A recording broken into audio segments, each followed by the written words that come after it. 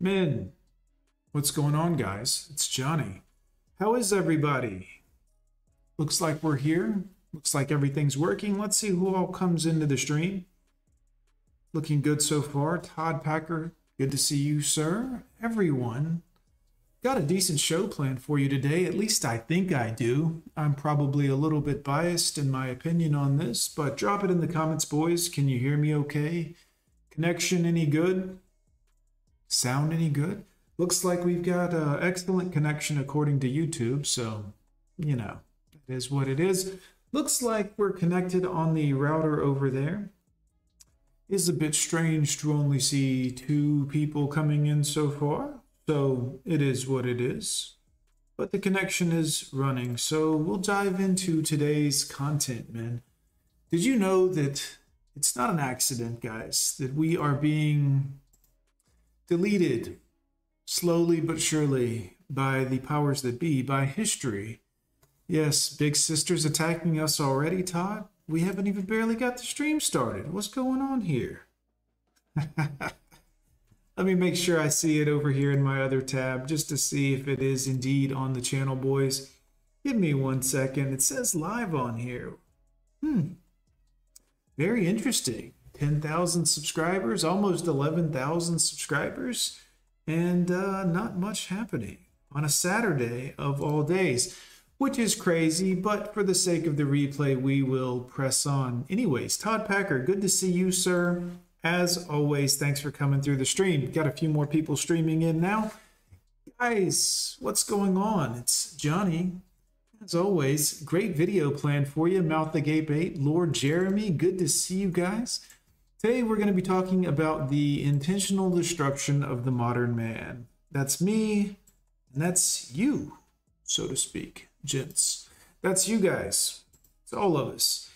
Whether you're aware of it or not, it has been going on for a long time, and many different people have tried to warn us about this. Societal people that were, well, they would have called them fringe and a little bit strange back in the day, but the honest truth of the matter is they were just regular people. Men like you and I. Some of the most interesting things and warnings that we've received have actually been from the very vehicles of this information.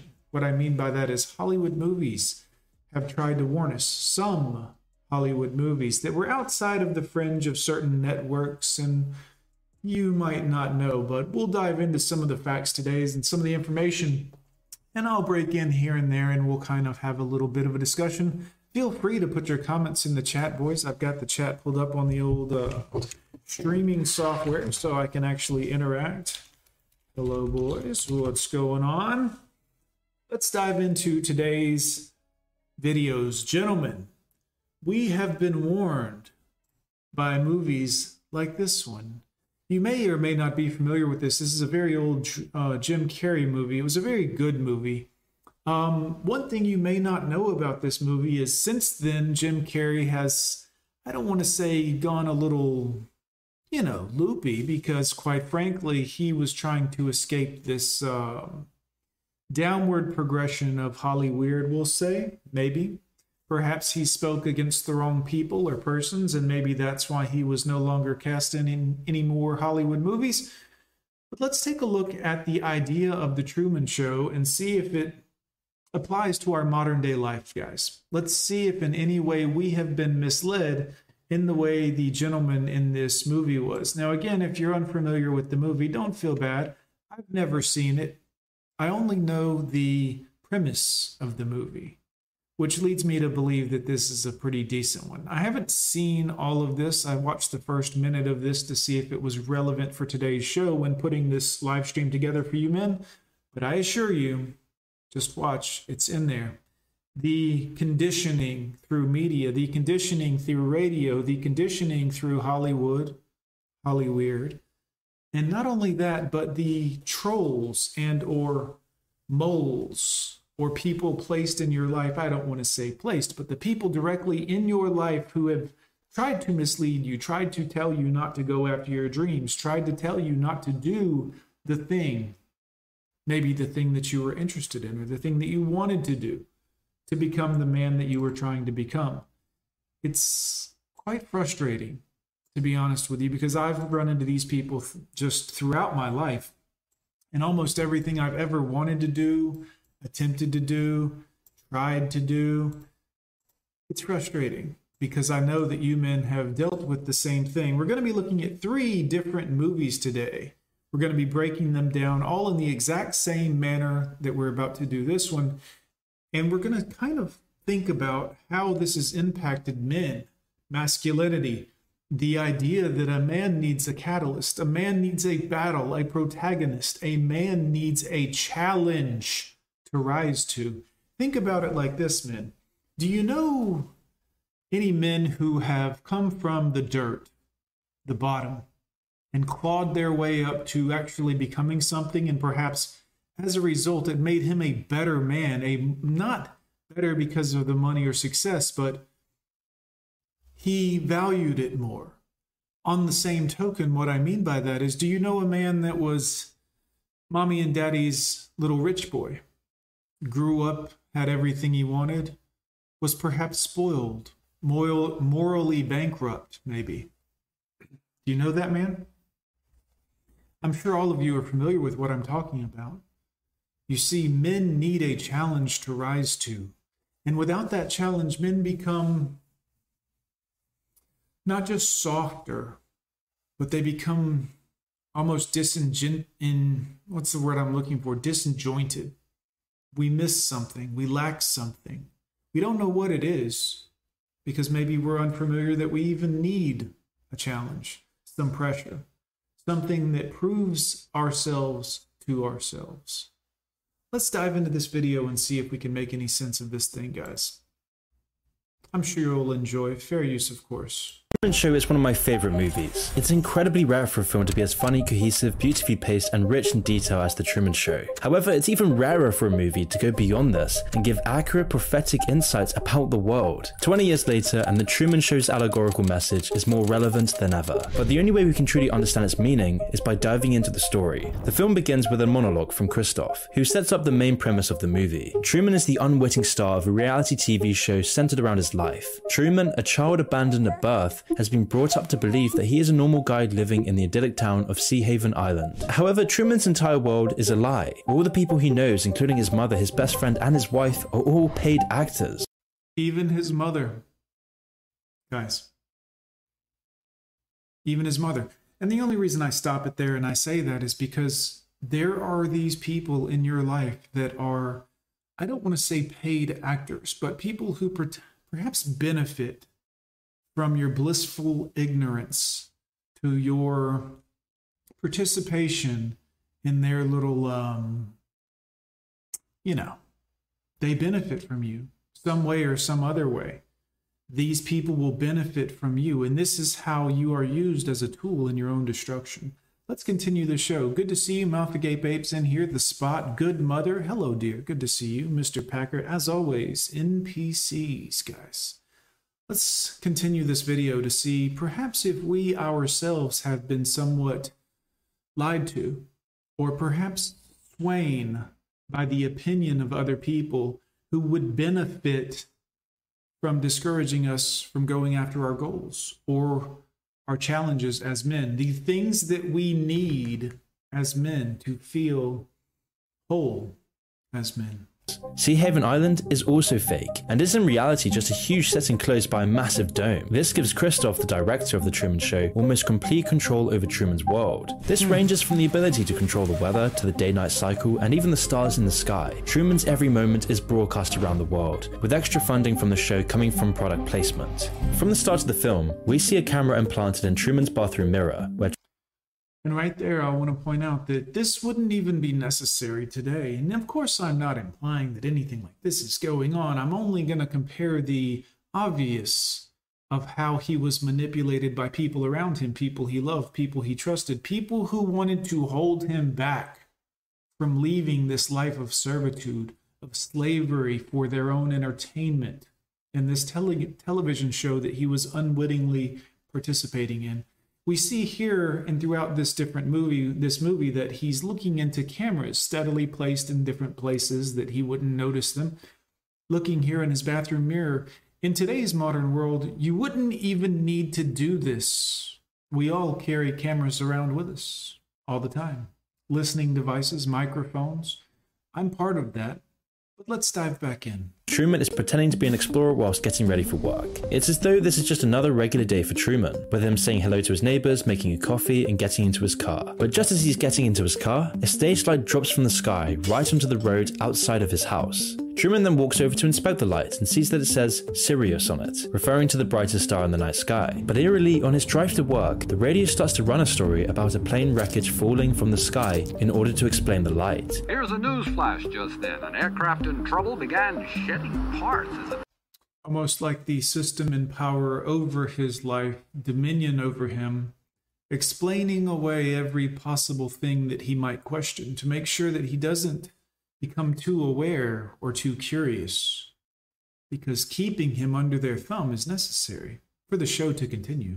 Flew over Sea Haven just a few moments ago. It then starts to talk about the dangers of flying, which is one of the first of many subtle ways that Christoph tries to influence Truman into staying on the island through fear. He is being subconsciously controlled by the radio. This subconscious manipulation then continues throughout the film. Like when Truman is asked by his boss to deal with something that will require a boat trip. By doing this, the boss is setting out Truman's aquaphobia, as we see he is unable to even get in the boat. A phobia that's later revealed to be another subconscious manipulation of Truman. This whole day feels very strange for Truman, so he hurriedly comes back to his wife Meryl, who then conspicuously shows off her new kitchen tool that she bought at the store, showing it off almost like she's advertising it. It's a dicer, grater, peeler all in one. Never need sharpening, dishwasher safe. Truman becomes suspicious, and when... I mean, think about that. The idea that even his lovely bride, a fake, an actor, someone manipulating him for her own betterment, because she's a paid actress, whatever. And she is making money, not only off of, getting him to go along with this lie, but off of the endorsement deals of the TV show of the Truman Show movie. Out with his best friend Marlon, Truman's behavior starts to be off, and he brings up his desire to leave and go to Fiji. Wanting to do something different, wanting to chase his manhood, his masculinity in and of itself, wanting something new, some change, something different. But people in this movie and in your own personal life will tell you no. Will tell you you shouldn't. Will tell you you don't need to. That will be dangerous. You shouldn't do that. Stay here. Continue being my blind friend, unaware to the level of, yes, mouth agape, that I think that was a given regardless because she was a woman. Like, no offense, ladies. Whoops. Too harsh, sorry. Marlon catches that Truman is starting to wake up, so he quickly shoots down the idea. He doesn't want Truman escaping. That would break the whole game. In the next scene, we see Truman go off to spend some time on the beach, where he remembers the tragic boat accident that seemingly killed his father and gave him his aquaphobia. Christoph then even heightens Truman's misery by adding a specific path of rain to follow Truman. And with Truman's breakdown growing, we see the audience's engrossed reactions. It's all these early scenes that serve to illustrate that the fictional Truman... You see, as his suffering increases throughout the movie, the audience of the TV show that he's unaware that he's participating in loves it. The ratings go higher. Everyone loves to watch in his ignorance, his misery, his suffering, because that gets more ratings than his happiness. That gets more ratings than if he had become aware and gone off on his own to do his own thing, to chase being a man. People will hold you back because you can benefit them more by being in your place, little boy. Show can only function when Truman buys into this false reality. The Truman Show, therefore, has to make sure that Truman can't escape his cage, or even see that he's in a cage. If he knows that he's in a cage, the whole game collapses. The ways that Christoph keeps Truman deluded are the most striking aspects of the allegory. The most obvious and egregious of these is how Truman is kept complacent by exploiting his deepest fears. For example, Truman's aquaphobia works perfectly to keep Truman on the island. Christoph... Through misdirection, they control him. Because if he finds out about the TV show, if he finds out what's actually being done to him, he wouldn't like it. The show would be over, right? If he finds out that he's been manipulated, he wouldn't care for it. He would want to break that cycle. But they want the cycle to continue, right? even risks Truman overcoming this fear when he sends Truman to unsuccessfully board the boat. The fact that Truman can't overcome his phobia only reinforces this. Truman is also constantly barraged by propaganda and subliminal messages to Propaganda and subliminal messages, things to let him know that if he tries anything, he will fail. Guys, while this is a bit of a stretch on the actual, I want you to understand that the manipulation and the tools of manipulation are the same. This is just one way of implicating it, but it is the same, you know. Reduce a fear of flying. There are constant reminders of the dangers of flying. It takes this rampant fear-mongering to keep Truman's delusion alive. However, this time the propaganda starts to weaken. Truman still fantasizes about taking a flight to Fiji. His aquaphobia is still strong, but it's revealed that this is most likely because it originates from the undressed guilt over Truman's father's death. But it's not just the fear that influences Truman. The control that Christof has over his world is total. Everything Truman takes in on a daily basis is designed with a secret purpose. The TV he watches reinforces the message. The media always has headlines directly promoting whatever they want Truman to believe. Even the people that Truman talks to on a daily basis spout the same canned lines and positive affirmations. Propaganda is seeping into every aspect of Truman's life and society. You thinking of flying somewhere? Nope. Oh, good. A lot like its infiltration The NPCs, so to speak. The NPCs of our society. Just like Truman, we're always bombarded with propaganda just to keep us complacently unaware of the delusions of modern ideology. Because if you woke up and actually lived your life as a man with a fire in your heart and a desire in your soul to do something, to become something, to fight something, the game would be up. They need you and me complacent. They don't want you capable of critical thought. And that's why you are bombarded by what to think. It's on every radio, every billboard sign, every Hollywood movie, every TV show, every subscription service. Don't want you to have too much free time. Every day, society tells us who we are, what we ought to do, and who our enemies are. Just like Yes, Todd, I am going to cover the movie They Live, but it will be a separate video. Today's movies will be 3 different ones, The Truman Show, and 2 others that I'm just going to keep a secret until we get there. It'll be good, though. I think you'll enjoy. Both of them are highly rated movies that every man probably likes at least a little bit. Like Truman, we're encouraged to ignore the clues that we're living in a lie, where we're made to still become wages in the Matrix, and then everyone who buys into the societal delusion helps perpetuate it. This means that lots of well-meaning, rational people are swept up to become mouthpieces of a failing system. The cracks are present in both reality and fiction. They just exist solely on the personal level for Truman, rather than the societal level that we're starting to see. But what is the society-wide delusion? Well, in The Truman Show, it's obvious and literal. It's the premise of the movie. The Truman Show is a reality show. But how does this translate into our real world? Well, this is where it gets interesting. The habitus is a tool used by sociologists for describing the ways in which a society's culture functions. Society rests upon an enormous amount of unsaid rules and expectations. These are often performed without thinking about them. It's more like a learned skill than a conscious decision. Bourdieu, the French intellectual who brought the term to prominence, often compared it to sports. People tend to know the rules of the game. For example, it's generally accepted that when you're finished at the supermarket, you return your shopping cart. There's no personal reward or egotistic incentive, it's just a learned polite expectation. In the context of the supermarket though, it's very important. The whole system would collapse without it. Some abstracts of the habitus are nearly invisible because they seem so natural to us. Even your taste in music or food are influenced by the habitus. This is because the cultural expectations that the habitus instills go so deep. They're established from the moment you're born.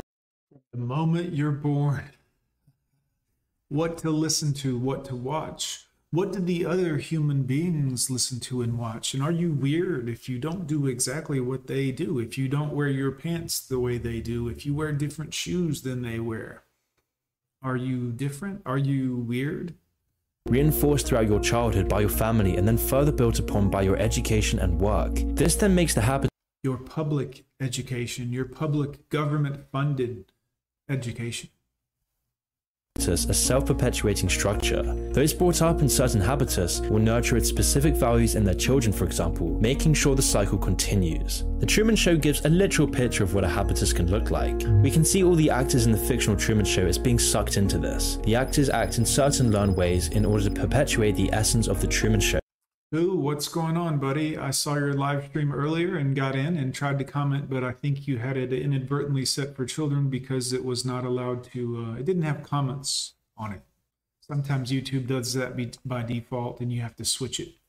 Now, the key difference between fiction and reality is the incentive. Literally, the actors in the fictional Truman Show are being paid to play their parts, but in the real world, people play their parts in the habitus because the Mr. International, we are in movie number 1, The Truman Show, right now. habitus itself has conditioned them into it. Everyone is one of the actors. Everyone makes the delusion real. And what the Truman Show goes on to tell us is that when the habitus has been altered into something too detached from an authentic society, cracks start to show, when lies start to perpetuate, when the ego gets in the way, when power corrupts.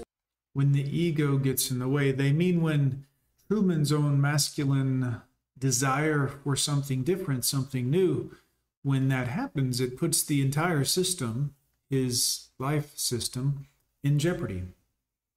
Not that different than the society we live in now.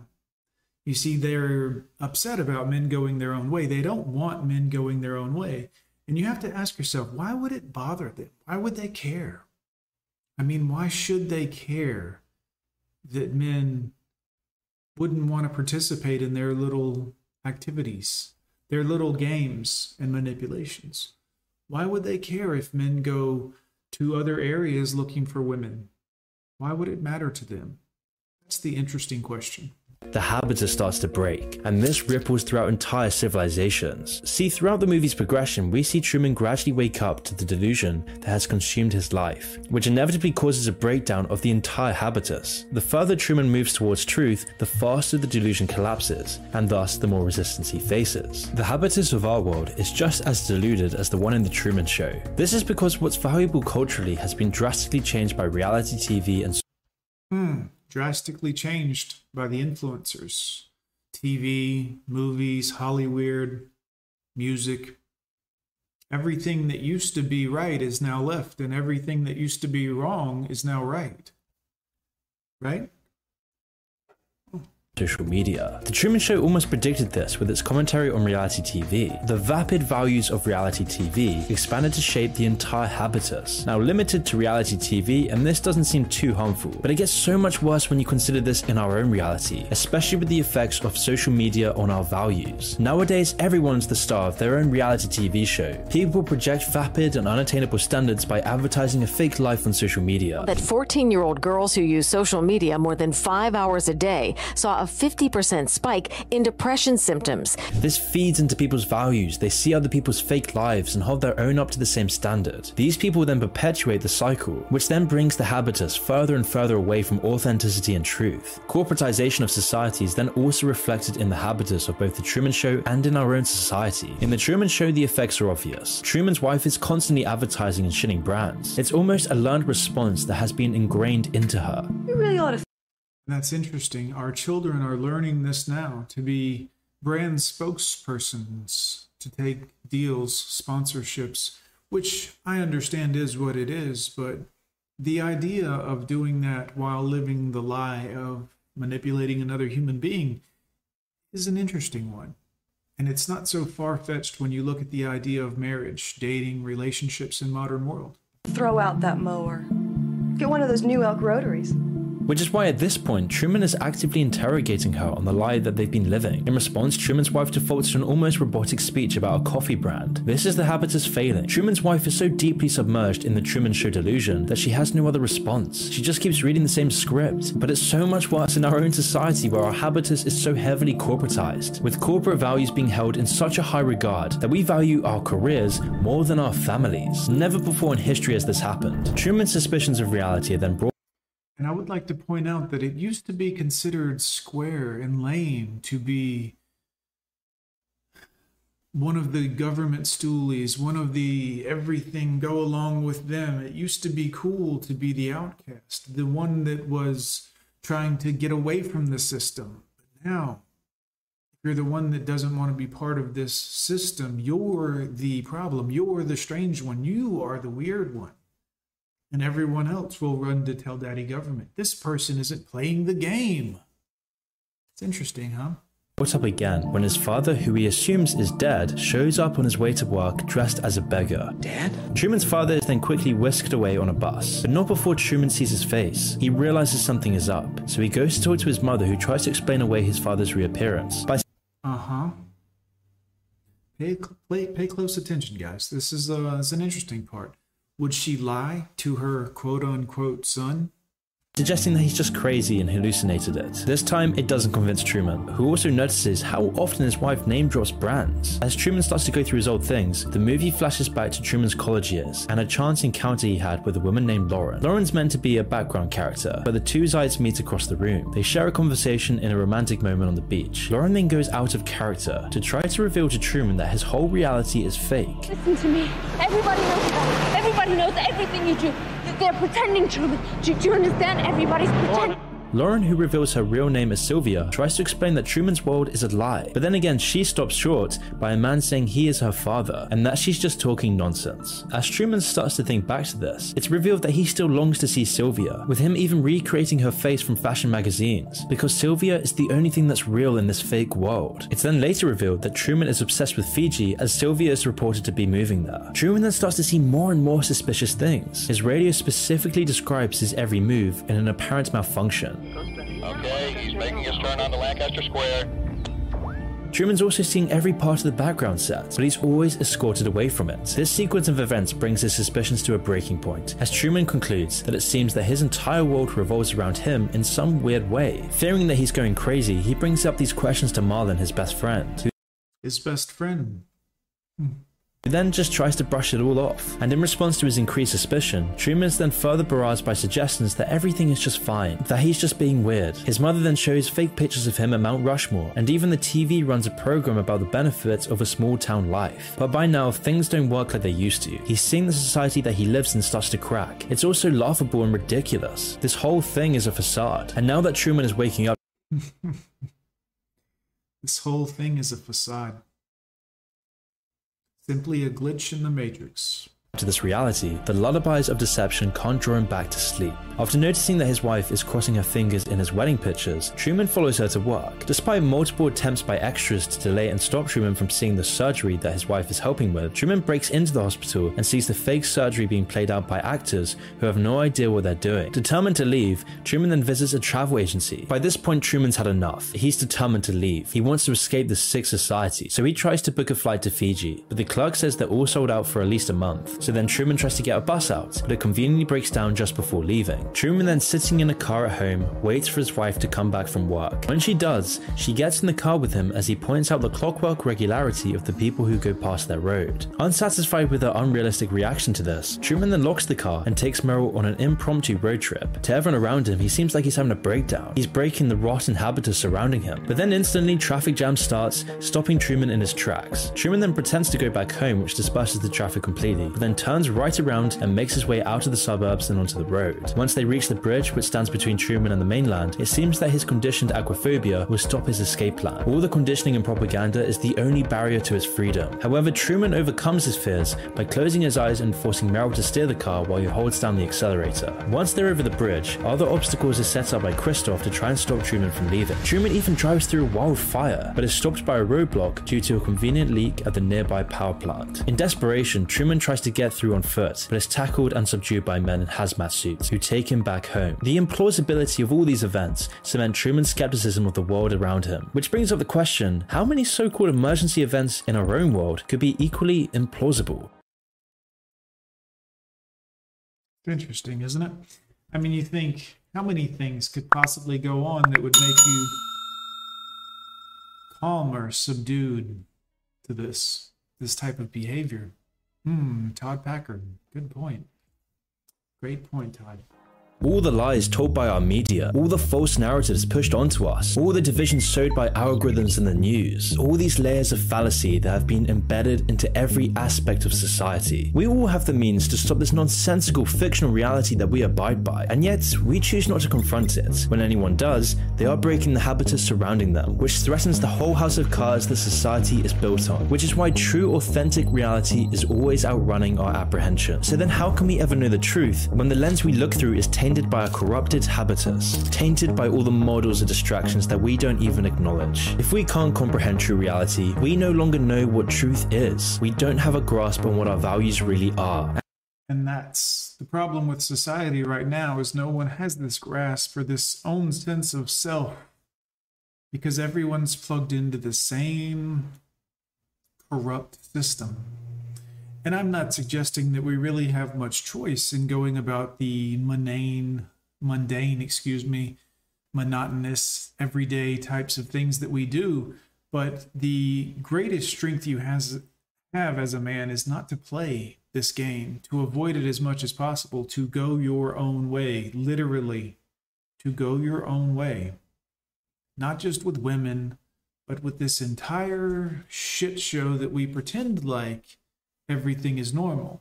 Oh, it's okay. Everything that is right is left. It's okay. Everything that used to be wrong is now right. And all the things that used to be right and good and pure are now wrong.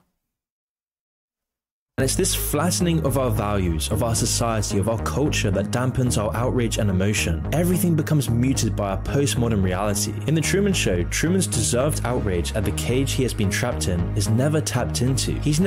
But he feels the outrage none the same. This is a same format that you'll see in the 3 movies we discussed today, guys. The exact same thing of men in these movies, mankind, being trapped in this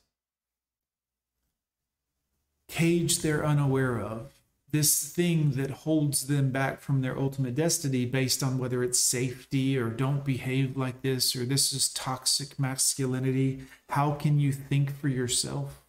Never angry, instead he's always left in a state of confusion and distraction. He's meant to feel crazy by searching for the truth. This is because for the show to be successful, it relies on Truman and his belief in the society around him. If he starts questioning this, then society goes down with him. So society has to prevent him from questioning the habitus he is surrounded by. And are we any different? Is this why we live in a culture without soul or value? Where everything we think and do is shrink down by reductionism, where the phenomena of nature, personality, the essence of life is just reduced to statistics and banal labels. Our world is filled with mystery and wonder. It's filled with adventure, but our world is being reduced to nothing more than a banal, monotonous cage, numbing us into this bored, flaccid, apathetic state, which is what The Truman Show tries to show us. Once home, Truman is now feeling like an animal in a cage. His wife, unable to calm him down, offers him some coffee with a less than subtle product placement. Truman immediately senses out the fact that she is performing for someone, and so he confronts her about it. He's starting to reject this ridiculous reality he is surrounded by.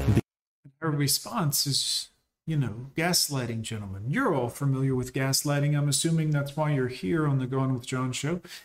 This is the you're crazy. Oh, you're being silly. Oh, no, you're just catching on to the fact that you're being in this usury relationship. You're just catching on to the fact that there are lies and things that are being hidden from you. Maybe it's her cheating, maybe it's whatever, but it's the same narrative. You are catching on to it, so you must be problematic. You must be the issue. You must be abusive. You must be controlling. You must be crazy, right? Because of this, he seems crazy, which is why then the actor of Truman's wife begins to break character and pulls out a sharpened kitchen utensil to defend herself. Right.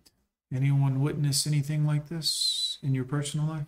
It's these sorts of cracks in the show that only happen when Truman stops believing in it. Like in our world, we're now starting to see the rise of political outsiders. We're seeing the rise of extremism and a general apathy of all the people who refuse to believe in our current system. With our government starting to collapse with war imminent, no one trusts our broken society. And in the case of The Truman Show, it's this unraveling madness that almost ends with Truman's wife revealing her acted role. Only until Truman's lifelong friend Marlon bursts in at the last minute and whisks Truman away to have a heart-to-heart conversation. But at this point, it's like putting a band-aid on a gaping wound. The floodgates are now open, and Truman's belief is dwindling. In this scene, the two are sitting near the river and begin reminiscing. Christoph, through Marlon, reassures Truman that Truman's life has meaning and is normal. He comforts Truman. Of course, as long as you play the game, as long as you are the dutiful provider, as long as you do exactly what you're told and nothing that you want to do, everything will be just fine. By assuring him that if what Truman believed was real, then everyone would have to be in on it, including him. And they are. It's weird, huh?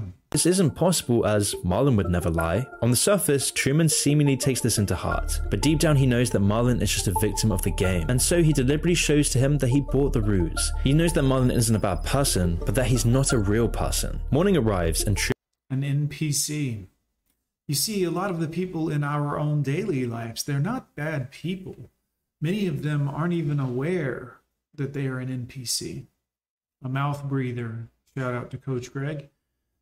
You know, they don't realize that they're looking out for you actually holds you back from a bigger purpose, a bigger thing that you might be meant for.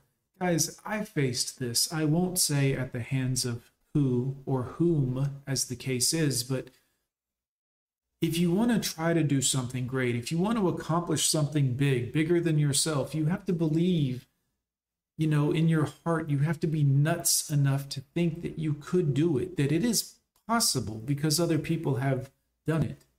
You see, I always believed I could be a YouTuber. I could do YouTube content, and someone somewhere might actually watch it, might enjoy it. One day it was one person, and then one day it was 5 people, and then one day it was almost 11,000 people. But through my life, even in the last 9 years of doing this, the number of people, friends, family members, co-workers, people that said, well, isn't that kind of silly? Isn't that a little immature? Why would you want to do that? I mean, you want people watching you? Why would you want to do this? Isn't this immature? Isn't this a waste of your time? NPCs, guys.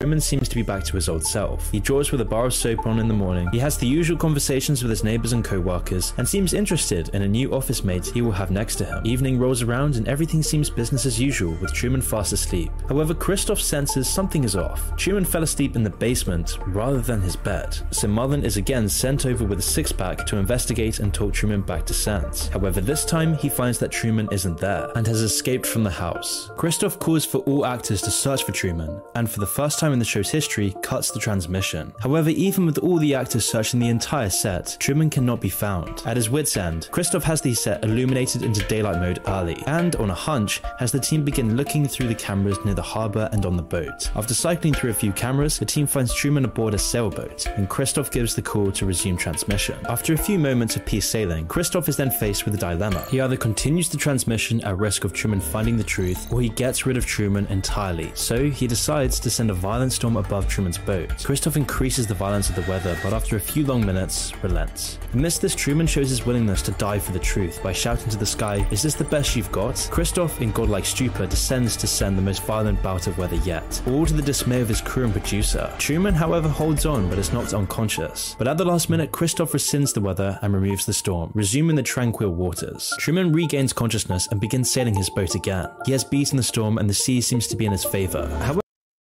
he has beaten the storm. Guys, you will be tested. You will have everyone throw everything at you if you ever do decide to do something great or different or of your own will. You will have everyone come at you with all kinds of things. You can't do it. You shouldn't do it. This is the destruction of modern men. The allowing people in your life to control you, to tell you that you shouldn't have the balls to try this. You shouldn't have the gall to try this. You shouldn't have this thought, this desire for something in your life, whether it's to climb the highest mountain, to ascend to the highest status and rank in some business or company or corporation. You shouldn't want this. This is for other people, but it's not for you. However, after a few minutes, the bow of Truman's boat launches through the side of the set, leaving a big hole in the sky dome. By now, all of Truman's suspicions have been confirmed, and, in an ecstasy, begins punching the wall. However, the reality of Truman's situation begins to dawn on him as he sees the ramp at the end of the water. Truman walks across this ramp, walking on the water. The audience is gripped. The culmination of his 30 years in the Truman Show seems to be at its finale. Truman locates a staircase and slowly ascends to the side of the set. At the top, he locates the door labeled exit and opens it, revealing the abyss beyond his realm. down. A godlike voice then thunders through the sky as Christoph reveals that Truman was the star of a TV show with the whole world watching. Truman asks, was nothing real? And in response, Christoph responds that Truman is real, and that's what made him so enjoyable for millions. Christoph then tries to keep Truman in the set by indicating that there was no more truth out in the real world, and that in the world he created for him, he had nothing. There's nothing else out there for you. Nothing beyond what you see, what they allow you to see. Whether it be people in your life that would hold you in your position currently, this could be friends, family member, your job. It could be so many different things. And I'm not suggesting that it's anything quite as nefarious or intentional as this, but certainly the removing of masculine traits from men is intentional. This is happening. The next two movies we're going to look at will explain this in greater detail. We've still got plenty of time, boys. To fear. The ignorance was bliss. After a few moments of silence, Truman looks up at the camera and says his final words before leaving the show. Good afternoon, good evening, and good night. It's Truman's overriding impulse to return to what is real that makes the entire show fall apart. His drive to understand true reality is enough to bring down the false reality he'd been living in. As he goes through the door, this symbolizes Truman taking back control and turning back on a sterile, hollowed out reality. And today, we're in the same process. The increasingly ridiculousness of our society and the habitus that we're servile to is beginning to crack. With our world, economy, and culture crumbling into the ground, we're seeing a rejection of this tired system. We're seeing new waves of younger generations dropping out of the workforce, rejecting the habitus imposed on them, and millions taking the untrodden path, which is causing society to reach a crossroads. We're faced with a new path because those in control of our reality are now making a new one, a path of metaverses and virtual AI reality to take us astray from our current world, and the other path is a reversion back to what is truly felt. Nature. Just the circadian rhythms of our life. The sun rises, the sun sets, water flows. Nature. It is the best path, guys. Many of you ask me why I love fishing so much. It's because it's the one thing that isn't quite planned. You can go and spend hours and catch nothing, or you can catch the entire time. It's nature acting on nature's own accord without the influence of everything that is modern. But whichever path we take, our belief in society is falling apart. The cracks are starting to show everywhere you look, and the game is collapsing in on itself. So the question is, where does it go from here? I have a quick important announcement to make. I'm sick of being demonetized on YouTube. I'm sick of censoring these videos for the YouTube algorithm. So this is going to change. Every month, I'm going to be releasing unfiltered, raw, controversial videos for you. Sounds fantastic. Guys, thank you so much for watching that first movie with me. Have you hit subscribe yet? Have you hit the like button on this video? Have you hit the bell? Only 15% of my subscribers have hit the bell. Yet I get so many complaints from guys. I didn't get a notification. I didn't know. Well, maybe you haven't hit the bell. Or maybe Mother YouTube is just not really a fan of what we do here. It's got to be that one because, well, 10,000, almost 11,000 subscribers, and we've got 42 loyal, awesome bastards in here watching. That's you guys. Thank you very much. Appreciate you. Let's dive into the next movie, guys. Now, I know this is going to be controversial because we're not supposed to talk about this one.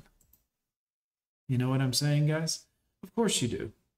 Let's make sure we are at the right spot here and dive in. Fair use. Also, I would like to point out that this individual video, I want to thank Tribe of Men for, even though he's not the original producer of this video, he is someone that I got the idea for this video's placement in my live stream today. So, video is brought to you by...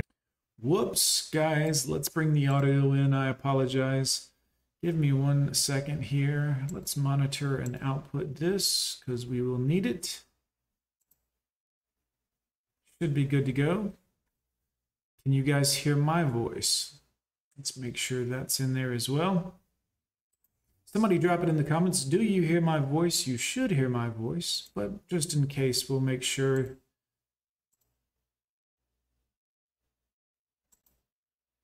Can you guys hear me okay? Okay, I'm gonna fix it. Sorry.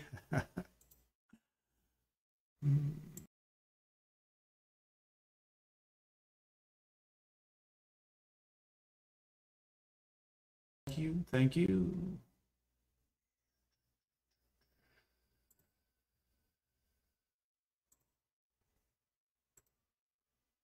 Mubi. Get a whole month free at mubi.com/docinema.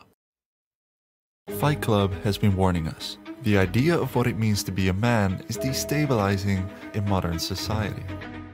Recently, a lot of characters have gained renewed interest among young men.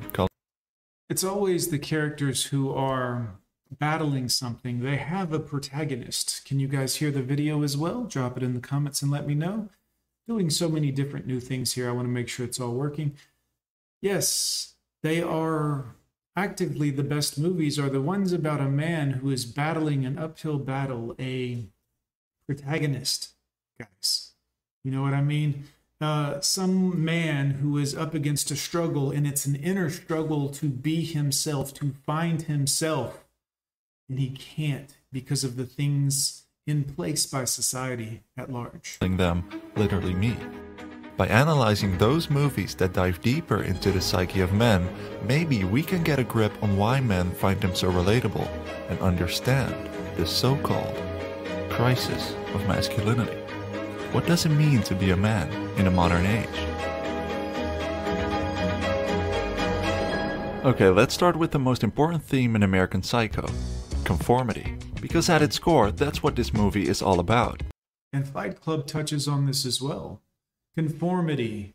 Be like everyone else. Don't you want love? Don't you want a relationship? Don't you want a wife? Don't you need a house and a white picket fence? You need the SUV, right? You want the one with the shiny wheels? You want the one with the good package, right? You want the lowest interest rate. You want to fit in. You want the best, newest furniture. You're supposed to want that, right? Now be a good little consumer and get on board with the plan here. Patrick Bateman is living a fancy lifestyle as an investment banker on Wall Street. He's living healthy, eating a balanced diet, and doing rigorous exercise routines. Every morning, he's applying thousands of layers of beauty products to craft the perfect version of himself. Why? Because he simply wants to fit in. I want to fit in. Down to the haircuts, the suits, the business cards, it all shows that these men think they're individual and unique, but they aren't. However, the lyrics of the song Hip to Be Square explains that it's okay to be normal, because it's not just about the pleasures of conformity and the importance of trends, it's also a personal Alright, let's cut it there. You see, in Fight Club, they don't like conformity that much. Gentlemen, welcome to Fight Club. Because you're not supposed to conform. You're supposed to be your own man, your own boss, your own leader. But you're not controllable like that. Tyler Durden is the god of masculinity, trying to break the main character free from his conformist lifestyle and boring job. The narrator is suffering from insomnia and is obsessed with creating a self-image that is socially acceptable, similar to Patrick Bateman.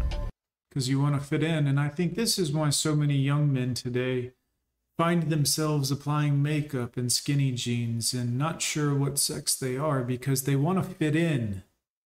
They want to be normal, quote unquote. Of course, not normal, but they want to be what society dictates they should be.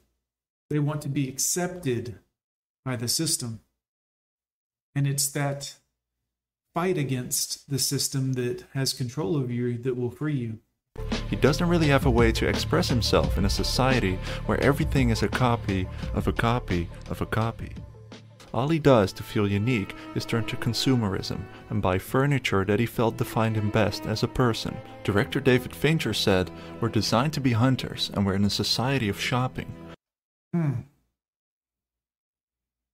That's pretty rich right there, guys.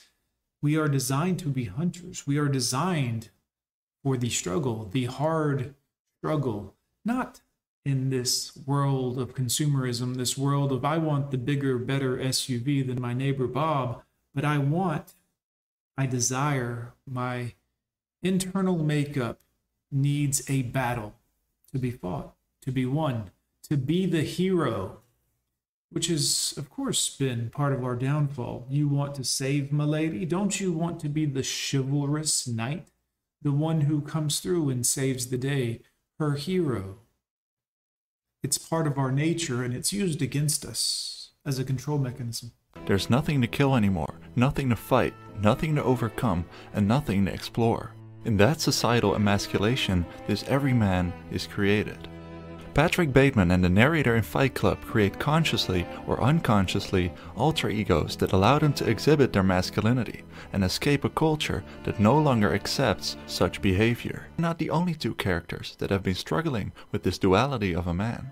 Because in Nightcrawler, Taxi Driver, and Drive, the main characters are also on the verge of frenzy. Just like Patrick Bateman. Verge of frenzy. You see, it's ingrained in us.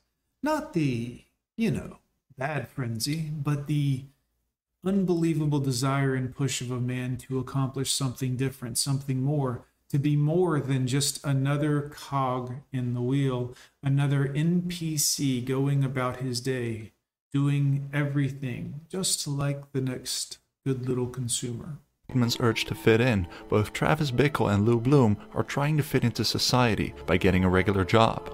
But because they don't really have the premier education to fit this ideal of an office job, Travis starts working as a taxi driver late at night to deal with his insomnia. And after Lou Bloom gets rejected, he starts nightcrawling as well, and finds a way to make money out of filming crime scenes. There are actually many parallels between these two movies. Not only is the poster of Nightcrawler an obvious homage to Taxi Driver, both characters are also very ambitious and goal-oriented men. Ambitious and goal-oriented men.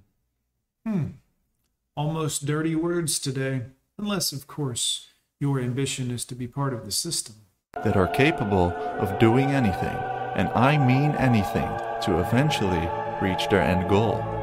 Lou lives in modern-day LA in a time where everyone is obsessed with personal gain and success. This causes him to create a form of predatory masculinity, hunting down his prey like a lone wolf every night in order to film the crime scenes and sell them to the news stations. His greed is good mentality makes him persistent and uses this to become the top predator in his business. He is kind and respectful for the sake of social acceptance, but very narcissistic and tunnel-visioned for his own financial gain. Kind for acceptance. His will, his natural being held back, of course. Lou Bloom literally goes to that animal state of masculinity and releases the beast within man. He even looks like a hungry predator that uses his manipulative instincts to trap and catch his prey. Similarly, Travis Bickle drives around the dangerous and dirty streets of New York City at night. Travis is a forgotten and ignored victim of the working class through the rise of capitalism in big cities. One day he hopes to clean it all up and become the hero of the city. A desire to be the hero? That will repeat itself. All the animals come out at night. From a place of morality, from a place of, righteousness, not wanting to see the decay of society. Someday a real rain will come and wash all this scum off the streets. Travis feels lost by the city life, and after getting rejected by Betsy, he starts to cut and paste together what he believes is a masculine, heroic identity. He starts training like a soldier, handling guns like a cowboy, and dressing up like a veteran. All pop cultural elements that form his idea of a hyper-masculine hero that'll be there for the people. But in reality, he starts to become ultra-violent and reckless.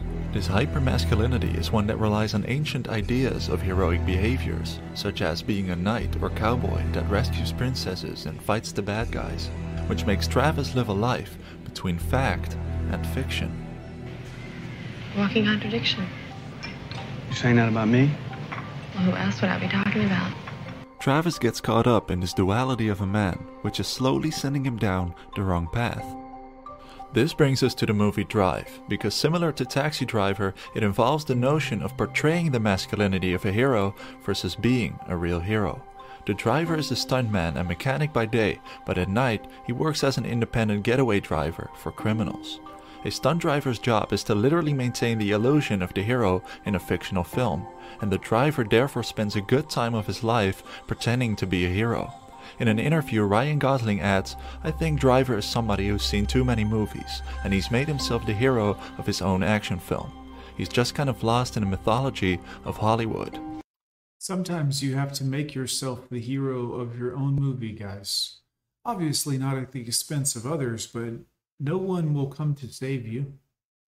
If you want to save someone, if you want to be the hero, You're the one in distress. But as soon as the driver meets the perfect girl, Irene, it gets very interesting and the crossover between Travis Bickle becomes more apparent. The driver starts to feel pressure because of his contradictory lifestyle. On the one hand, he doesn't want to take part in the patriarchy of the criminal world and chooses to be a silent, emotionless, and nameless character. On the other hand, he's repressing his humanity, but meeting with Irene is his way of reclaiming it. However, it's not that easy to escape.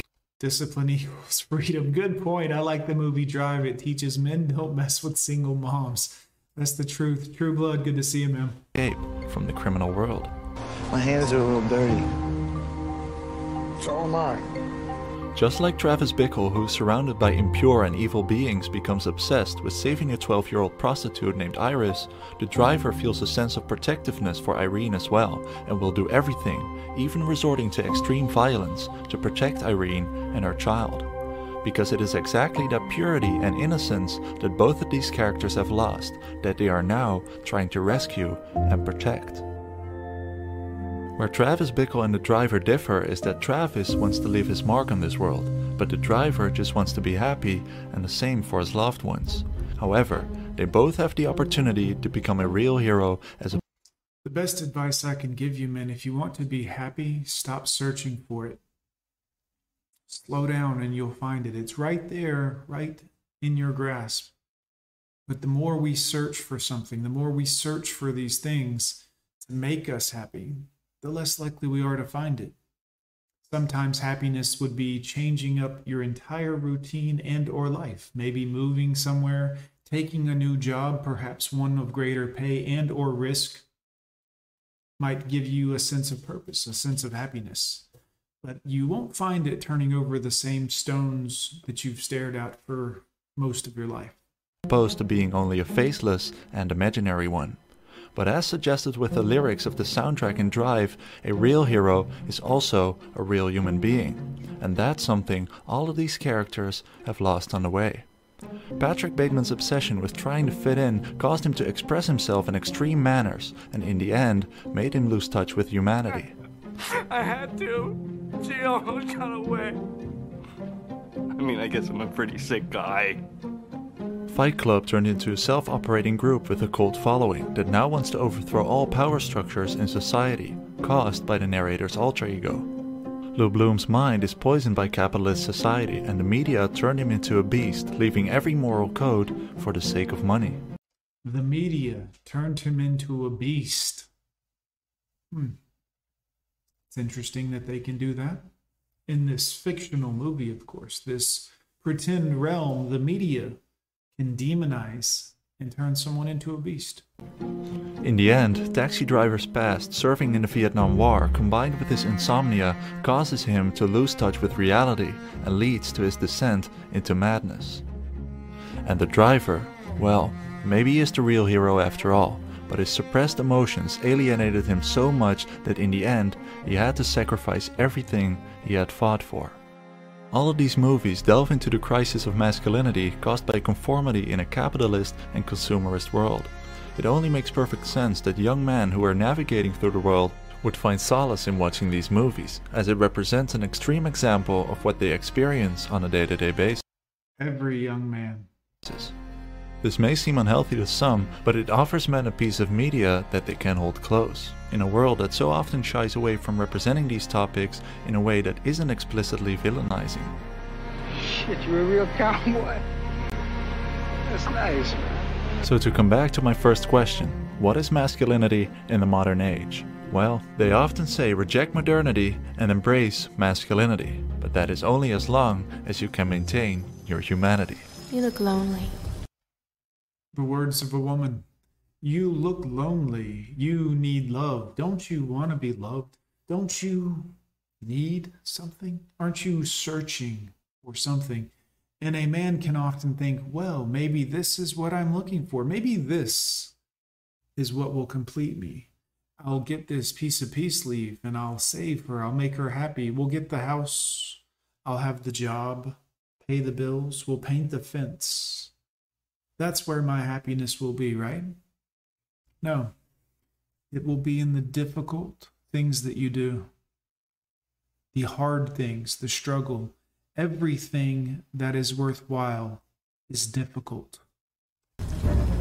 What it means to be a man will be a forever changing concept, depending on the time and place you live in on this world. But for now, what I think is that if we were to take the good characteristics of all these men, we can create an unstoppable character. With the morning routine and style of Patrick Bateman, the work ethic of Lou Bloom, the humor of Travis Bickle, the appeal of Tyler Durden, and the bravery of The Driver, I think we'll get pretty close to what it means to be a man. If you want to watch and discover more movies like these, you can check out Good. Mr. JR, good to see you, sir. Hope everyone is having a great weekend. Thank you so much for contributing to the show, sir. Your super chats help us very much here at the old Gone with John show, guys. You can also drop a cash app. Oh, it's over on this side. It's over there at the bottom of the screen. Thank you, guys. I appreciate you very much.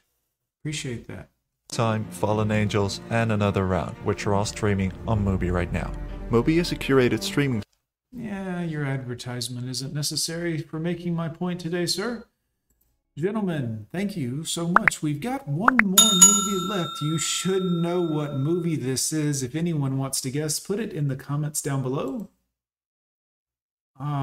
Did you say this one?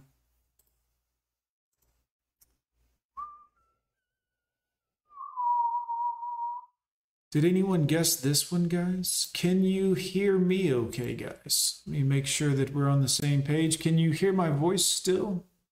Can you hear the video here? Matrix is one of the greatest... Did you hear that? And did you hear me? Drop it in the comments, boys, because this is a different scene that we're in now from the previous 5 or 6 scenes that we were in, so I just got to make sure everything works smoothly. Yes and yes. Excellent. Thank you, boys. Let's dive into this one here. Any of you ever see the movie The Matrix? Just curious.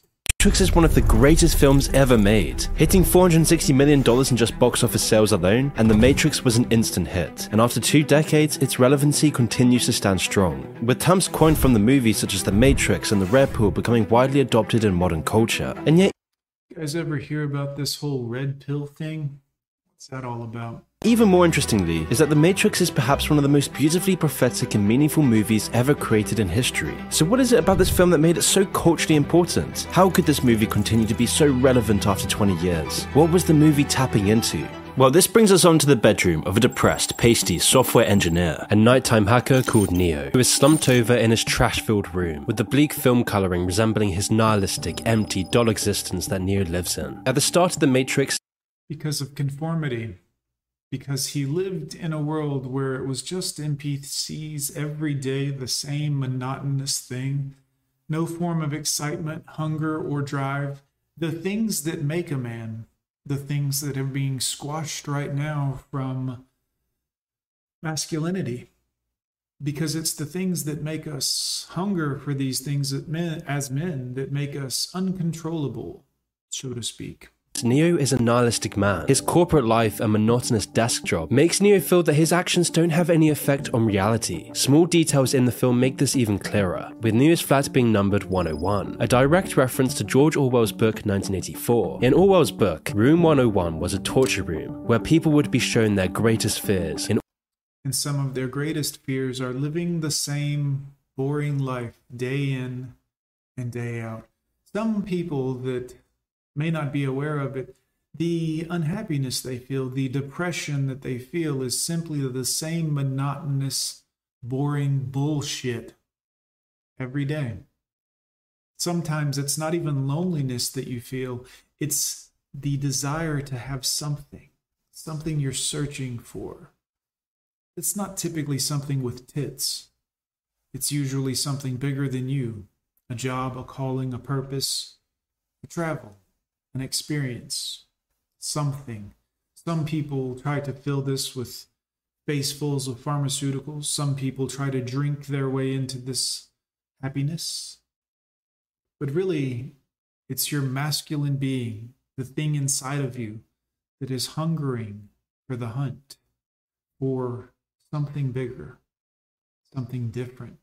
in order to mold them in the state's ideal image. And Neo's life is lived inside Room 101, where he is tortured by the routine and can't find any meaning in his life. So he seeks to find these answers through his double life as a hacker, but comes up empty every time. Whatever he does while locked inside the Matrix has no meaning. But one day this starts to change, when he wakes up to find a strange message on his monitor, with the message telling him that the quote Matrix has him and that he must follow the White Rabbit. It seems as though this could just be another hacker getting back at Neo. This could all just be a prank. But then the last thing the computer writes is knock knock Neo, just before somebody does exactly that on his door. And when Neo opens the door, he finds it's a group of people led by a man who wants to buy illicit information held on a storage device. Neo lets out a sigh of relief. This is business as usual, but after the purchase is complete, the group invites him out to the club, and right as he's about to refuse, Neo sees a white rabbit tattoo on the shoulder of one of the women. Realizing that this tattoo is part of the instructions sent by him on the computer, he accepts the invitation, knowing deep down that something is up. The decision to follow the White Rabbit is the first of many decisions in Neo's rejection of the Matrix, but he doesn't quite know this yet, and so when arriving at the club, Neo is approached by a woman named Trinity, who cryptically warns him of impending danger. Neo recognizes her name as a fellow computer hacker, however she says that was all a long time ago. Trinity then talks to Neo about his general dissatisfaction with life, as she knows that Neo is aimless. Mike, what's up, brother? Good to see you. And tormented by a lack of meaning in his life. She knows that nihilism has sucked his soul, so she promises him that there will be an answer. The nihilism has sucked his soul. The daily routine has become monotonous. He's accepted his fate as being this cog in a greasy, dirty machine. But it doesn't bring him happiness. He searches for something else. The next scene, and we see Neo waking up late for work and proceeding to get chewed out by his boss. But in the back of Neo's mind are questions. Was following the White Rabbit just a dream? Who was Trinity? All while Neo continues his droney, hollowed out existence, living like human cattle in an artificial box with artificial lighting, trapped inside a spiritual cage with all the other droogs. The crushing weight of his sterile existence makes Neo even more curious about the White Rabbit. It's a glimpse of something different. And something different. We've heard that before somewhere. Someone you know has said that recently. You hunger for something bigger than what you're doing. You hunger for more than just what you're doing. And you won't find that in a woman. We've all tried to find that in a woman. We've all tried to find this purpose, this meaning in life, what we're supposed to be doing. There's got to be a reason we're here other than just simply reproducing and mindlessly buying SUVs and housing. Got to be something better in a man's life, something that drives him.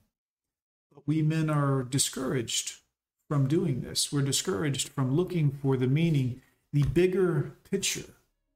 Why is that? Why don't they want you to search for something that will give you meaning or happiness or sense of purpose? Because if you were to find that just for a little bit, you wouldn't be controllable. You wouldn't be that useful cog in the wheel. Ask yourself, perhaps if you ever went through a period of hardship when maybe the money wasn't as good as it used to be, did a woman cast you aside as if you were useless, replaceable, unnecessary, simply because you couldn't perform the job, the duty, the thing that she wanted you to do? Curious.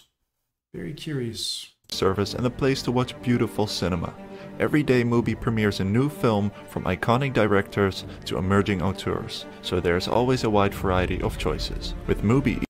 Whoops, wrong scene, boys. We'll get the hang of this thing one day, don't worry. Just as Neo continues to stay stuck behind his cubicle, he is then struck by a call from a man named Morpheus. They're coming for you, Neo, and I don't know what they're going to do. Who alerts him that the danger Trinity was telling Neo about is real, and that Neo is being followed by agents. In a tense scene, Neo briefly evades some agents who have been looking for him, but Neo...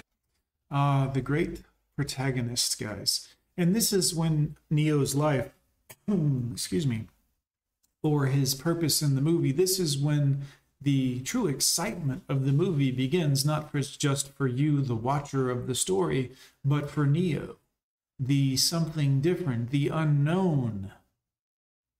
This is when the plot thickens, so to speak, and he begins to find some sense of purpose, scared, alone, unknown, not knowing who to trust.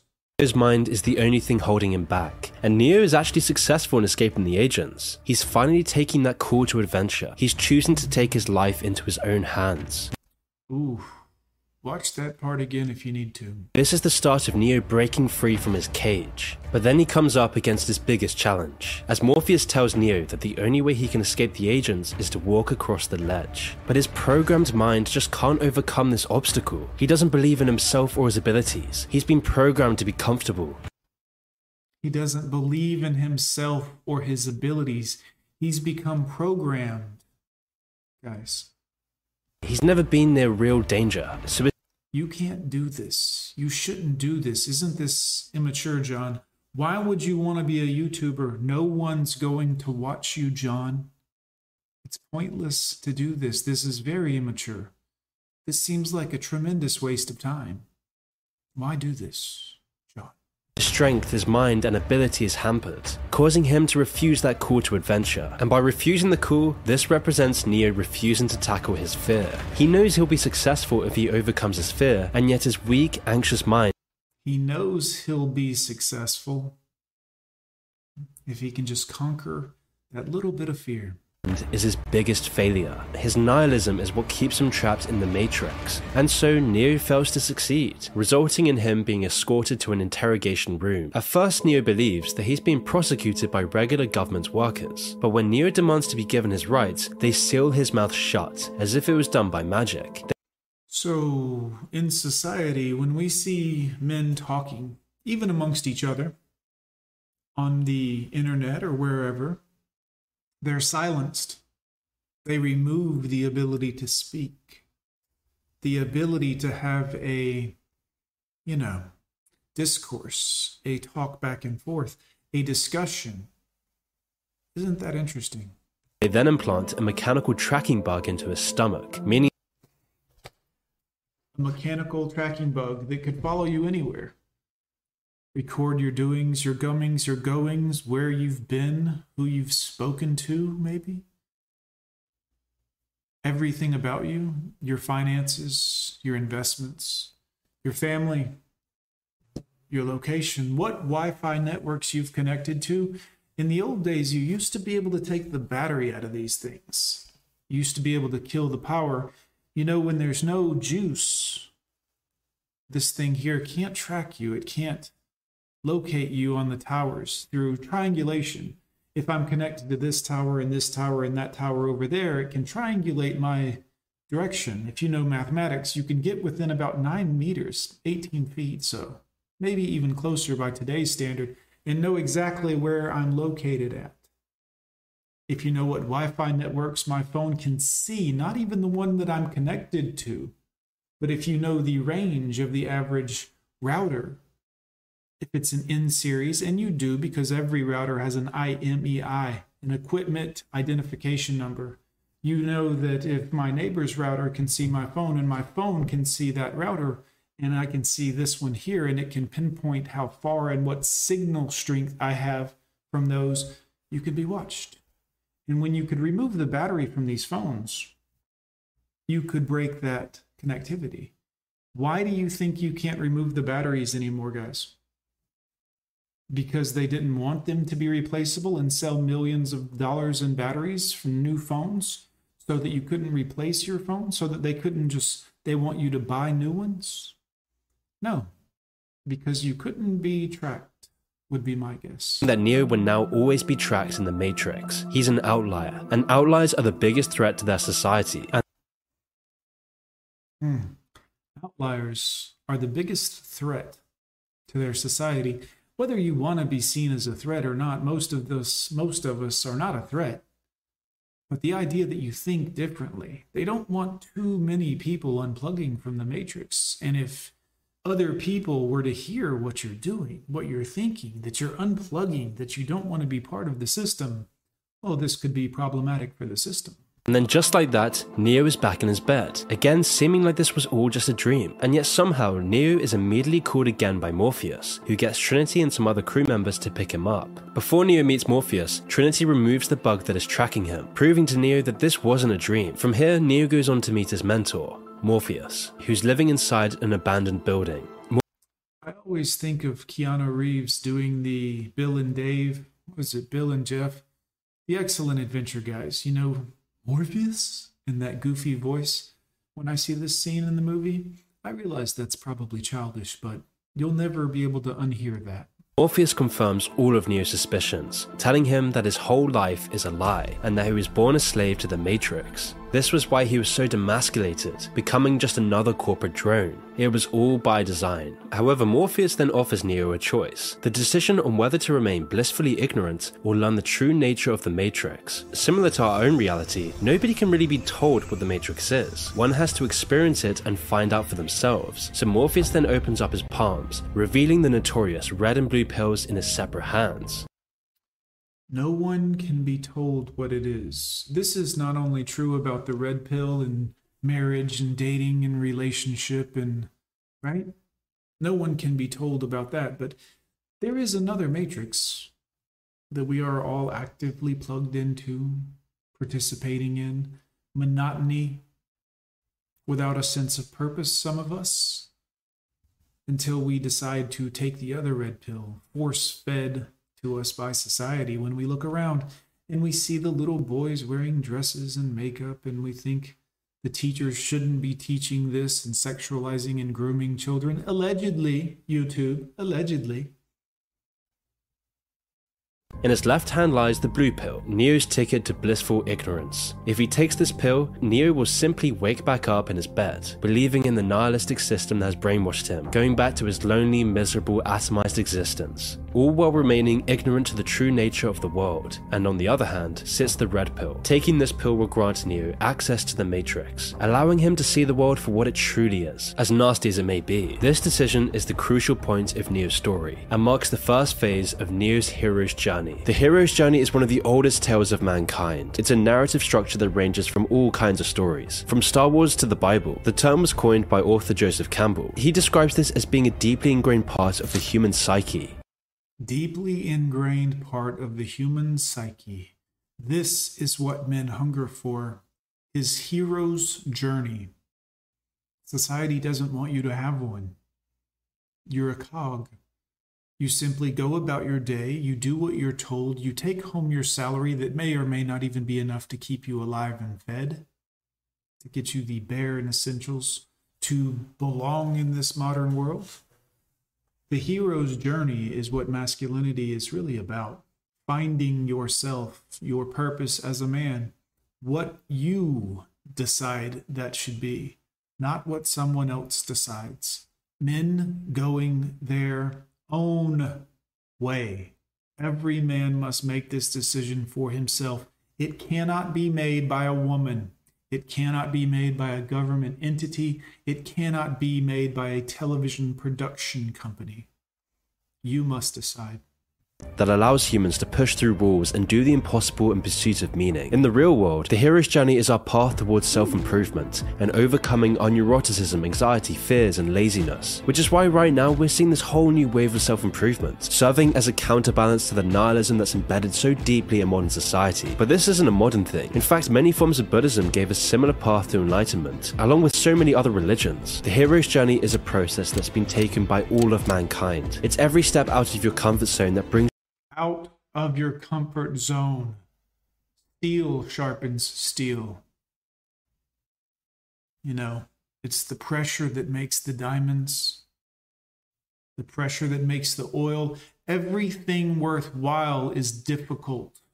You further towards truth. It's every action that you take towards self-improvement which brings you closer to unlocking meaning in your life, and it's one of the key things that the Matrix tries to show. We see this clearly when Neo takes the red pill and the world begins to melt around him as he soon wakes up in a nightmare situation. Upon opening his eyes in the real world, Neo almost drowns trying to remove all the cables that are attached to him in a pod. Once he catches his breath and takes a look around, Neo sees the true reality of the world, a human factory farm. As far as the eye can see, there lies identical pods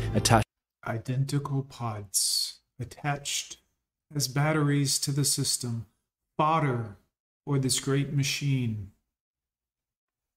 To enormous constructs, all of them containing other humans being harvested for their energy. When a robot suddenly sees that Neo has managed to escape his sedation, he is quickly discarded and thrown down a trash chute towards a pit filled with water. Luckily, before drowning, Neo is picked up by the claw of a ship and is subsequently rehabilitated by Morpheus and his crew. When being operated on, Neo questions why his eyes hurt. Along with his extreme muscle atrophy, Morpheus explains the reason. Neo is in a full-on breakdown because he has never actually experienced any kind of bodily autonomy. Once Neo is brought to stable condition, he is plugged into a chair and enters the Matrix along with Morpheus, because Morpheus needs to show Neo the true reality of the Matrix. At first, Neo is in disbelief that he's inside a computer program, but Morpheus questions him on if this is actually so hard to believe. He explains that if what you can feel, smell, taste, and see, then what constitutes as real is simply electric signals being interpreted by your brain. After this explanation, Morpheus reveals that the outside world is in an even bleaker scenario than the one inside their home base. Yeah. He explains that after losing control of artificial intelligence, humanity decided to create a nuclear winter, believing that a lack of energy from the sun will eliminate the machines. After the nukes, the world became a wasteland, run entirely by machines, while humanity was trapped in a dream world. This dream world is the Matrix, a simulation of humanity's golden age. It is all-encompassing and never stops for the people inside it, where they live their whole lives believing that the Matrix is real. And if this wasn't heavy enough, Morpheus then springs it onto Neo that he believes that Neo is the reincarnation of a man with the power to change anything in the Matrix. He is the One. If you've been following my videos, I'm sure you know how suspicious I am of mainstream media. Oftentimes, mainstream media can be the biggest impediment to understanding the truth and keeping you stuck in our society's matrix. Whoa. There's a pill for you. Which is why I want to tell you about today's sponsor, Ground News. Ground News shows you how breaking news is being covered across the political spectrum. They do this the entire world around him. All his friends, memories, icons, dreams are all warped for the benefit of an elite minority. It's as though the Matrix was a warning about the path modernity is taking us, where technology has infested every aspect of daily life to a point that we've attached our own psyches into the hands of a few. You see, in our age of overconsumption and mass production, the powerful must maintain constant relevance through advertising and media. By doing this, multinationals always assure continuous demand to drive continuous profits. Because if everyone unplugged from this system tomorrow, all of their advertising revenue would dry up, all of their systems would fall to pieces. The people in power would no longer be in power because attention is power. You see, this is why women love attention so much, because when they have your attention, they have control over you. You're part of their system. Instead of just manufacturing a particular product, companies need to manufacture the structure, the personality, the culture of the universal public. And big tech serves as the perfect vessel to do this. Every day of your life, big tech delivers you into an alternative reality, playing on your emotions, depression, fear, anxiety, hunger, lust, laughter, acting directly on your sensorium. The content you are constantly watching every hour of every day of every year is not a vision but a manufactured data stream that can be sanitized to impose cultural values that generates immense wealth. Or lack of value, right?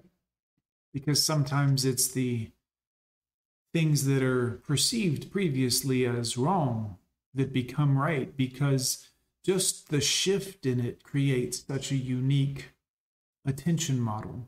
People will be furious and outraged and get on Twitter and get on Facebook and get on, and their outrage alone will drive the attention machine. Little do we realize that every day we are chipping away our autonomy to an all-pervasive drug that delivers whatever message those dealing the drug wish it to be, providing a fertile ground for fostering technocracy. Which is why in the Matrix movie, this is symbolized by AI using human consciousness to fuel their ever-expanding empire. Neo realizes the challenge he is up against. He has to mentally and physically overcome the entire system he lived in to find true meaning, to save the entire human population. However, Neo's fears soon start to dissipate once he begins practicing and learning the inner workings of the Matrix. Back inside the program, Morpheus introduces Neo to a combat simulation inside of a dojo. So as he learns and as he becomes more aware of the constraints and the things that, let's say, he operates within, he becomes more confident in himself and his abilities. This is a sparring program, similar to the programmed reality of the Matrix. It has the same basic rules like gravity. What you must learn is that these rules are no different than the rules of a computer system. Some of them can be bent. Others can be broken.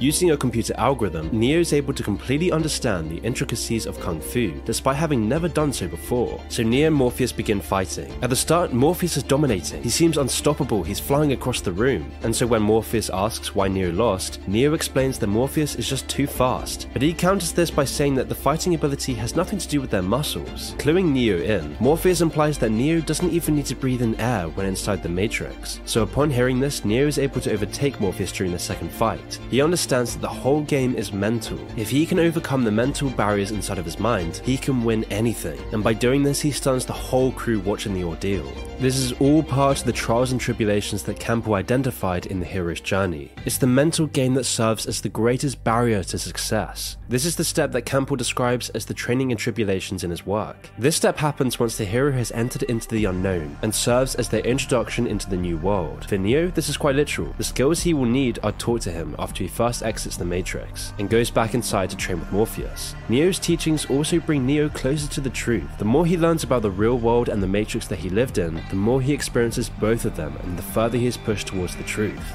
Afterwards, Morpheus introduces Neo to another program inside the Matrix, one that holds everything that is expected in a real city, ranging from buildings to cars and simulated people. Morpheus explains that the Matrix is their enemy, but most people are not ready to be unplugged from it, as they are too dependent on the system. While listening, Neo's eyes are caught by a striking woman in a red dress. When she gets behind Neo, the woman, the enemy, guys, suddenly changes into an agent pointing a gun at him. Morpheus then reveals that these agents are in fact sentient computer programs, fully capable of manipulating the Matrix at will. It turns out that everyone who has fought one of these agents was killed, but Morpheus, believing that Neo is the one, states that the agents will never be as strong or as fast as he can be. This dream world of the Matrix is a reflection towards fears of consumerism. You see, all these films in the late 90s were particularly concerned with this, as they saw their society become more and more focused on products and commodities.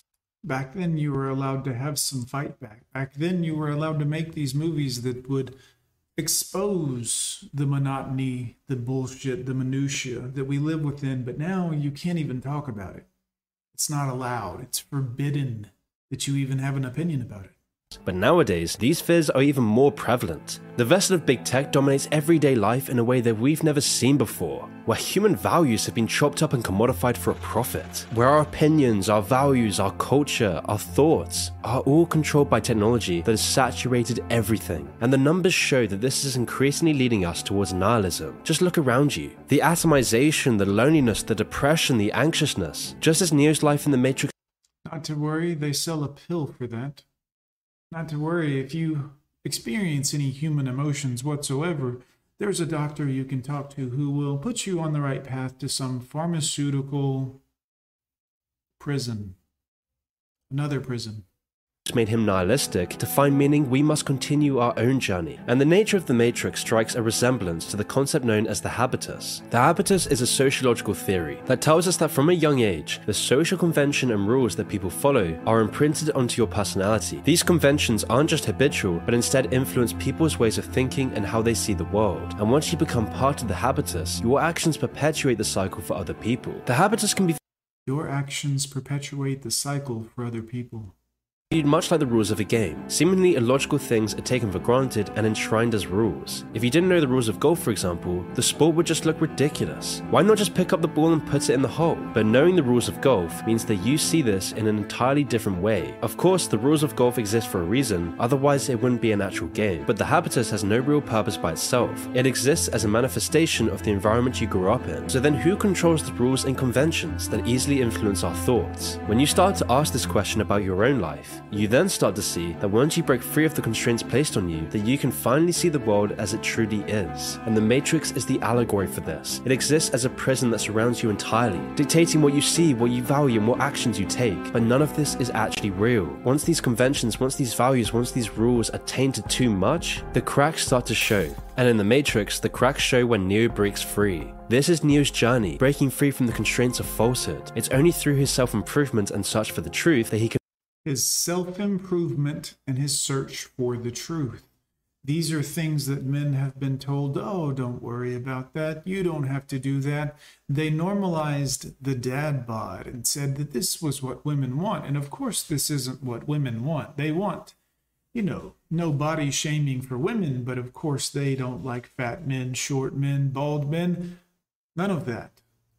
And they tried to tell men, well, don't better yourself too much. I don't want you to look too good. I don't want you to be too in shape. I don't want you to eat too right. I don't want you to have goals and ambitions. Just go to work, bring home your paycheck, and do what I tell you to do, little boy.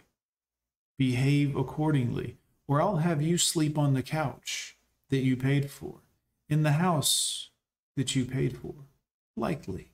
And finally find meaning. It's during the time of Neo's training in the Matrix that we're introduced to the character of Cypher. From the very first conversation, Cypher complains that he should have just taken that blue pill. Because he's an NPC, and a bit of a bitch, quite frankly, but because he would rather live a life of ignorance, bliss, so to speak. He doesn't understand that what's truly valuable is in the chase, the fight. Despise the free lunch, gentlemen. Begins questioning the credibility of Neo's journey altogether. I think that's Law 47, if I'm not mistaken.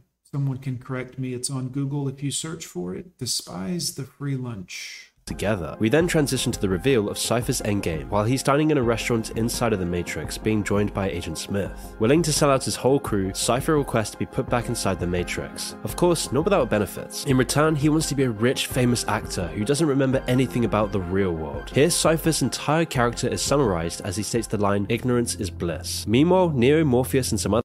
That's our society at large today, guys. The more ignorant it becomes, the quote-unquote happier it feels theoretically, but in reality, the more we see the rise of pharmaceutical needs.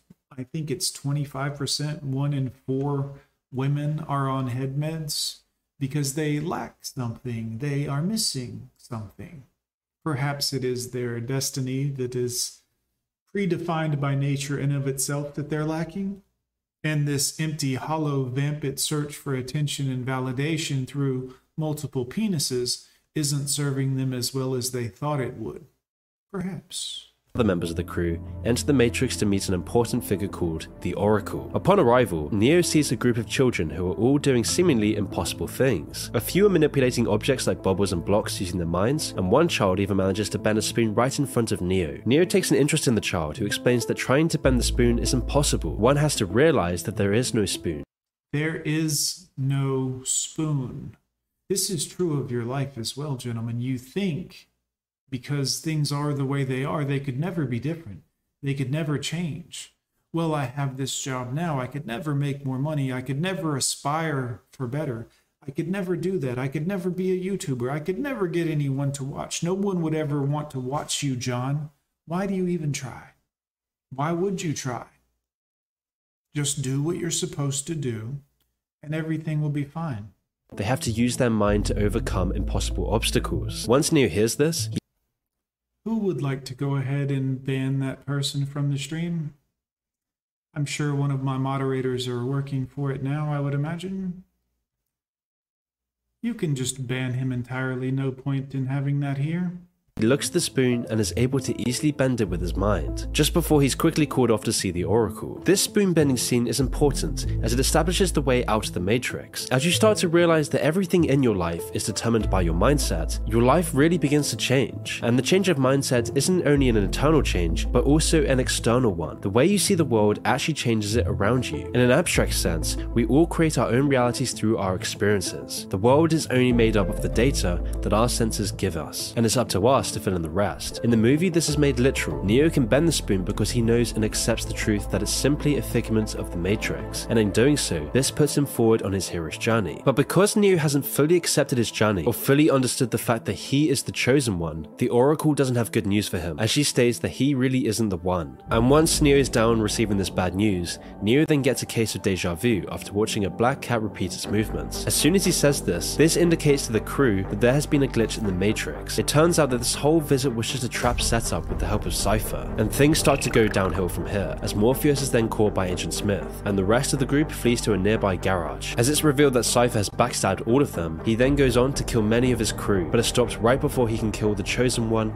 Neo. This too is part of the hero's journey. Campbell shows that one of the key steps in your hero's journey is facing someone who wants to bring you back to where you started. And in The Matrix, Cypher represents this. He's the guys you know who want to bring you down. He's the other crab in the bucket. People don't want you to succeed. They don't want you to escape the Matrix surrounding. People don't want you to succeed. People don't want you to win because they need you right where you are. They want you to be blissfully in control, easy to control. You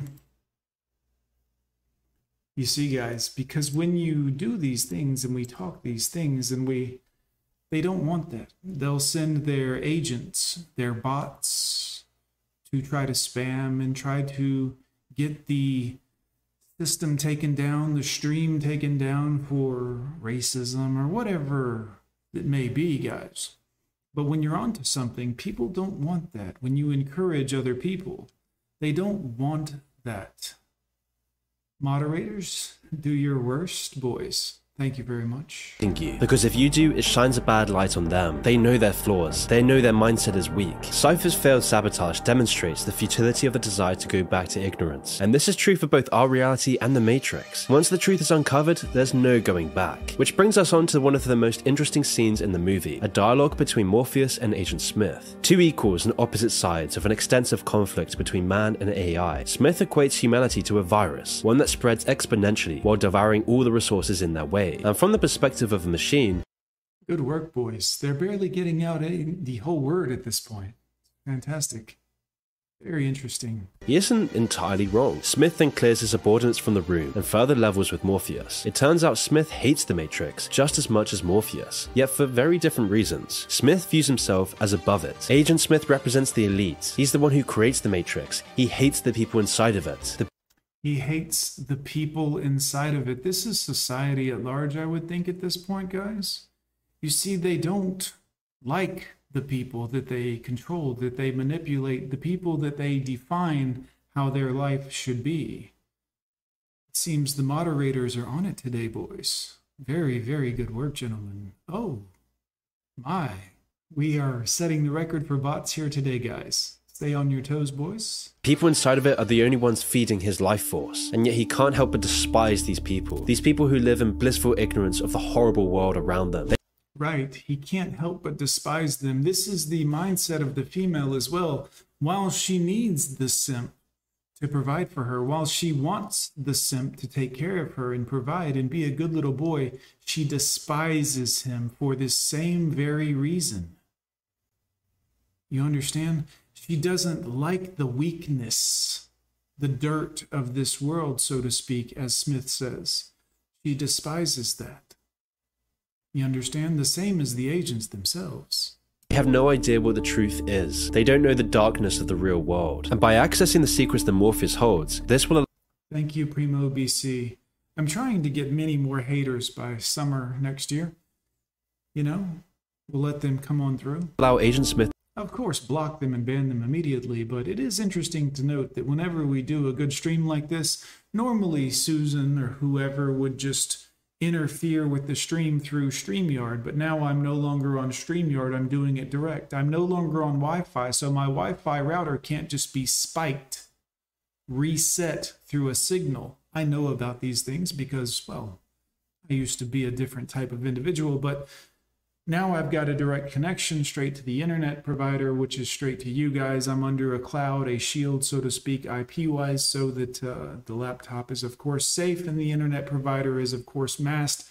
So now it's just my laptop and YouTube server directly. So they have to find another way. There has to be another way. Remember, guys, if you've ever attended my live streams, we've never had any of these bot issues before. We did have sex bots, but I took care of that pretty promptly, and now we are running into this individual type of behavior here where you can't type in certain words that I've blocked and banned from the system because I didn't want those types of words in my chat. So now they have to go letter by letter, which gives my moderators plenty of time, and I have plenty of moderators who are on their game.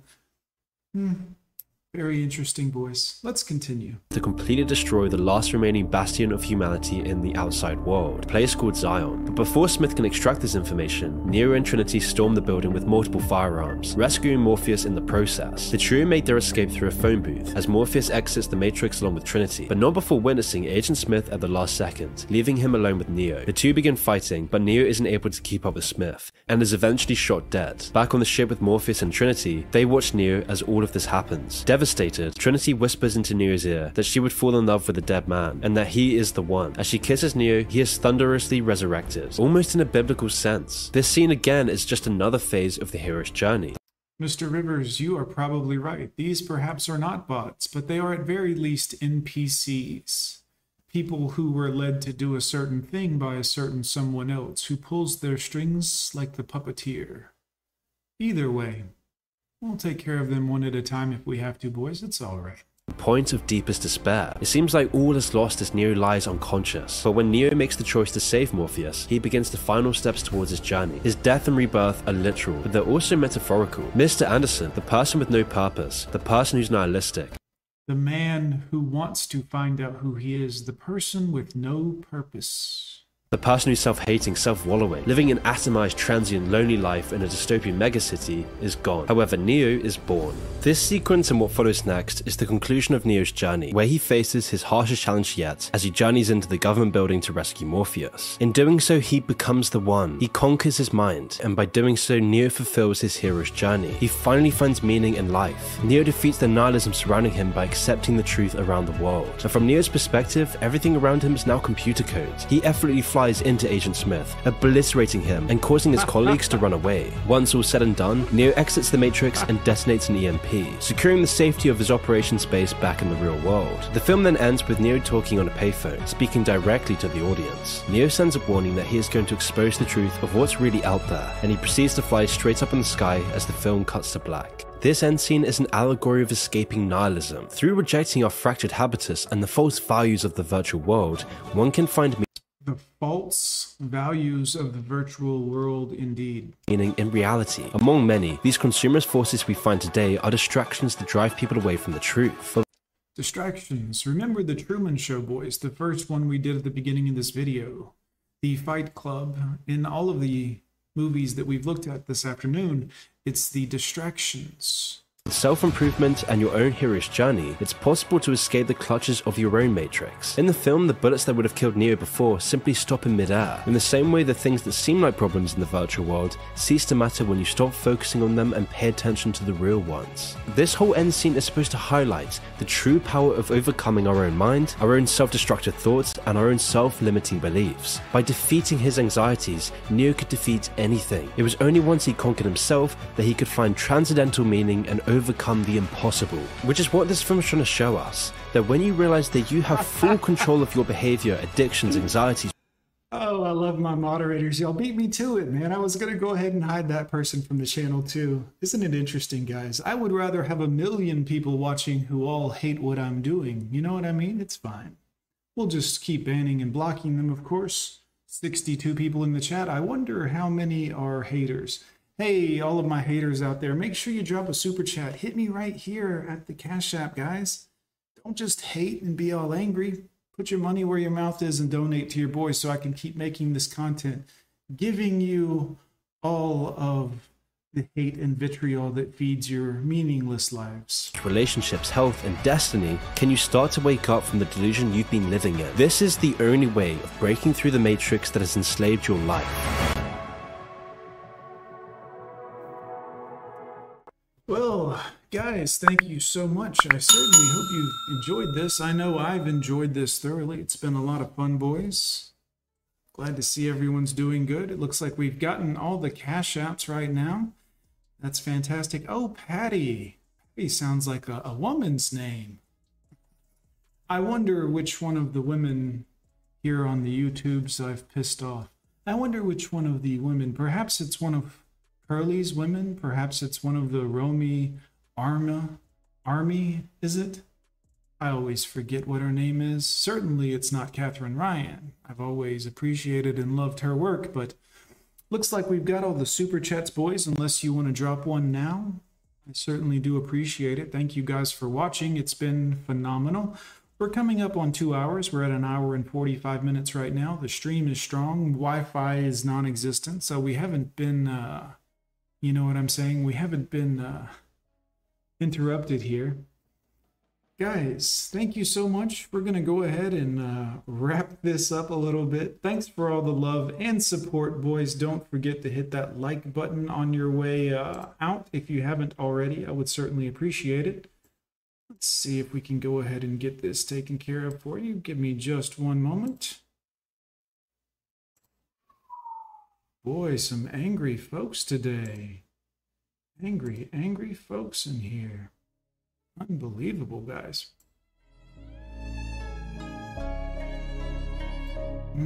Beautiful. Guys, thank you so much. It's been a pleasure. I'm Gone with John. We'll see you next time, boys.